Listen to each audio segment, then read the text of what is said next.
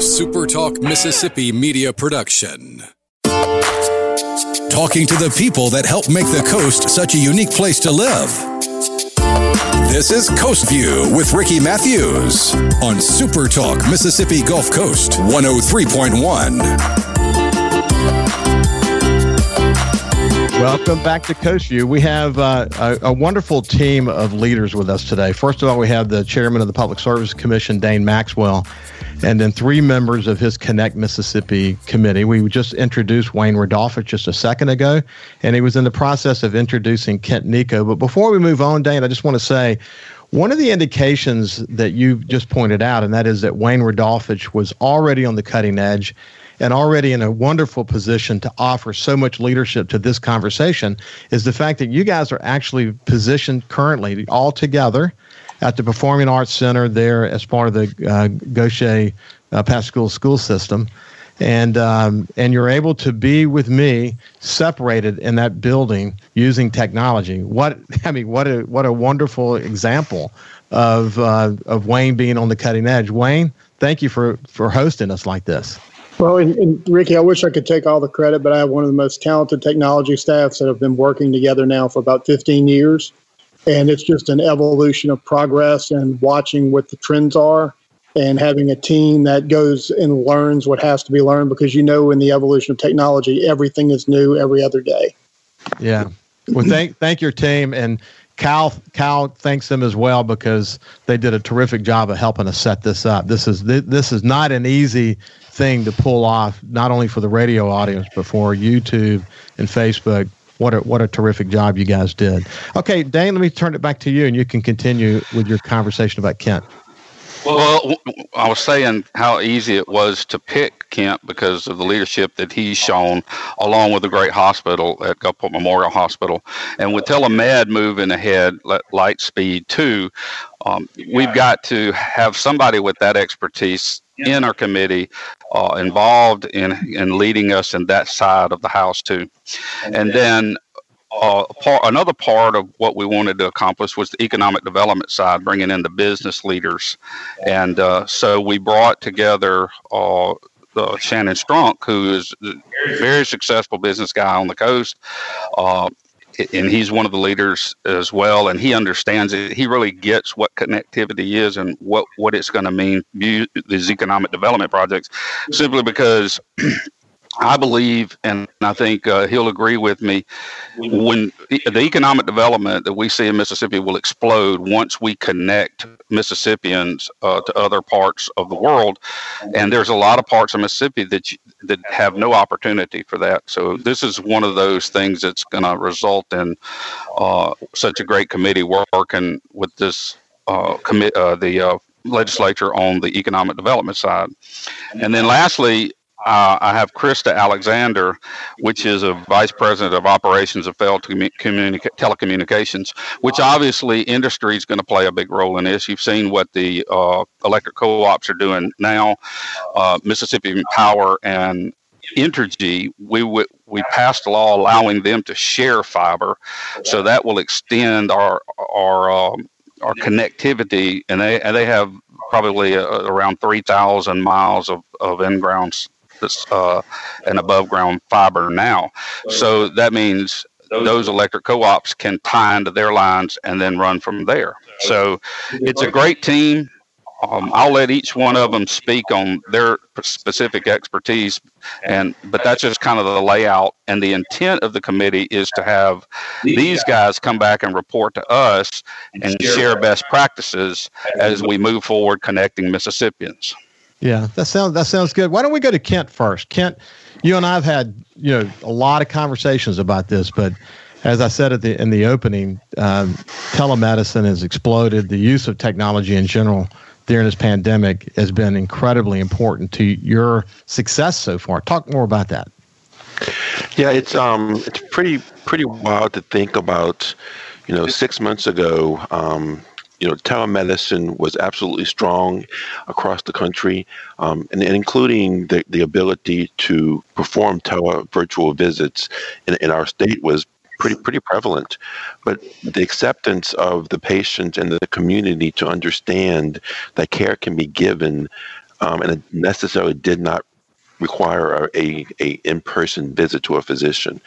Transportation across our rural state is very difficult, and the ability for patients to get to an appointment. If you're living in a rural market and you've suffered a stroke in the past, following up with your neurologist is not an easy task. It's a commitment for transportation, and it usually involves other family members. Well, one of the sort of the shining stars, or one of the blessings that came out of this pandemic, is the acceptance that telemedicine does work. The ability for a patient to be managed while at home and be positive for the virus is very sustainable and has worked. And I think our communities have now recognized that it doesn't necessarily require a face-to-face in-person visit, but that your ability to be managed and your medical care to be given while you're at home is very acceptable. And now, we're doing 2,000 visits a day telemedicine-wise. We're managing over 500 positive COVID patients while they're sitting at home, quarantined. So the ability is there. Less than 5 years ago, we've had 14 more rural hospitals than we have today.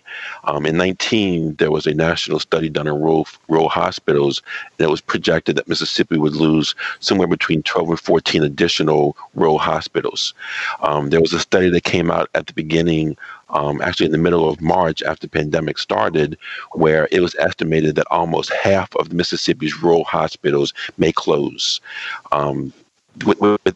With Mississippi Connect Mississippi, there could not have been a more appropriate name that really addresses, from a healthcare standpoint, of how we can sustain these rural hospitals, and the state has an infrastructure built to help support them. The ability for a patient in a rural area to go to an ER exists today, but that patient then has to be transported with no information being shared. This committee can assist in that rural facility having fiber that will allow them to have a connection not only to a neurologist that is in a different location, but the ability to read a CT scan, which requires a very large broadband so that you can see the actual study. So then you can determine, when I'm shipping, do I need to initiate a drug so that the effect of the drug begins minimizing those effects on that stroke. So this is going to save lives truly across our state, and more importantly, allow the rural hospitals to continue to give care without the cost that will affect them bottom line, which makes them more sustainable in their market. Wow, it is incredible. I mean, to really associate connecting Mississippi to literally saving lives, as you just pointed out, just so darn important. And it's quite amazing, really, that we weren't already there. But in this pandemic moment, we have now this compelling case for action, a real opportunity now to move forward. Shannon, talk to me about your observations on the business side. I see an opportunity for Connect Mississippi to really address the challenges of communication, broadband. I mean, for me, we're all sitting in communities that have great service, but for me, our locations expand into rural markets, and those are much more limited. You take it as simple as a interview. So during this time, we don't interview live anymore. We're doing it as the medical field. We're doing it all on video. Well, those more rural communities, you have the video compression or quality that is seriously degraded, and you literally will lose those and have to restart the interview or lose what they're saying.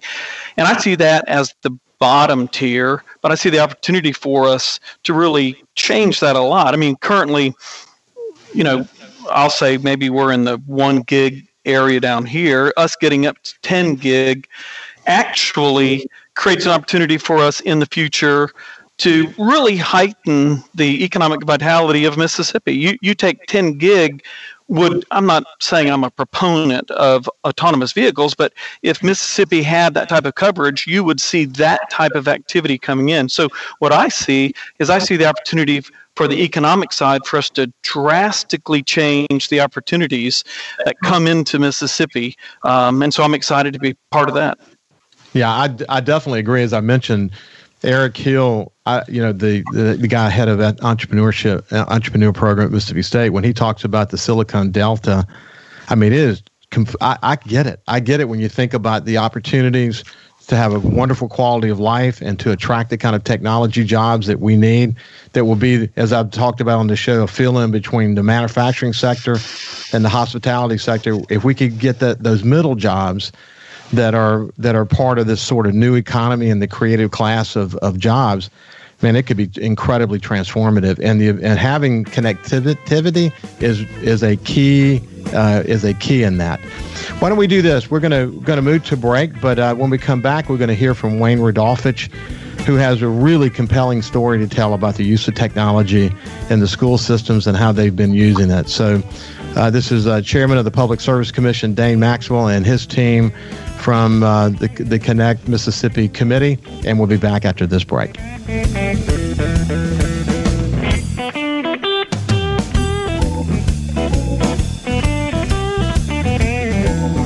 You can also listen live to Super Talk Mississippi Gulf Coast 103.1 on your Amazon Alexa devices. Once you've enabled the skill, just say, Alexa, open Super Talk Mississippi Gulf Coast.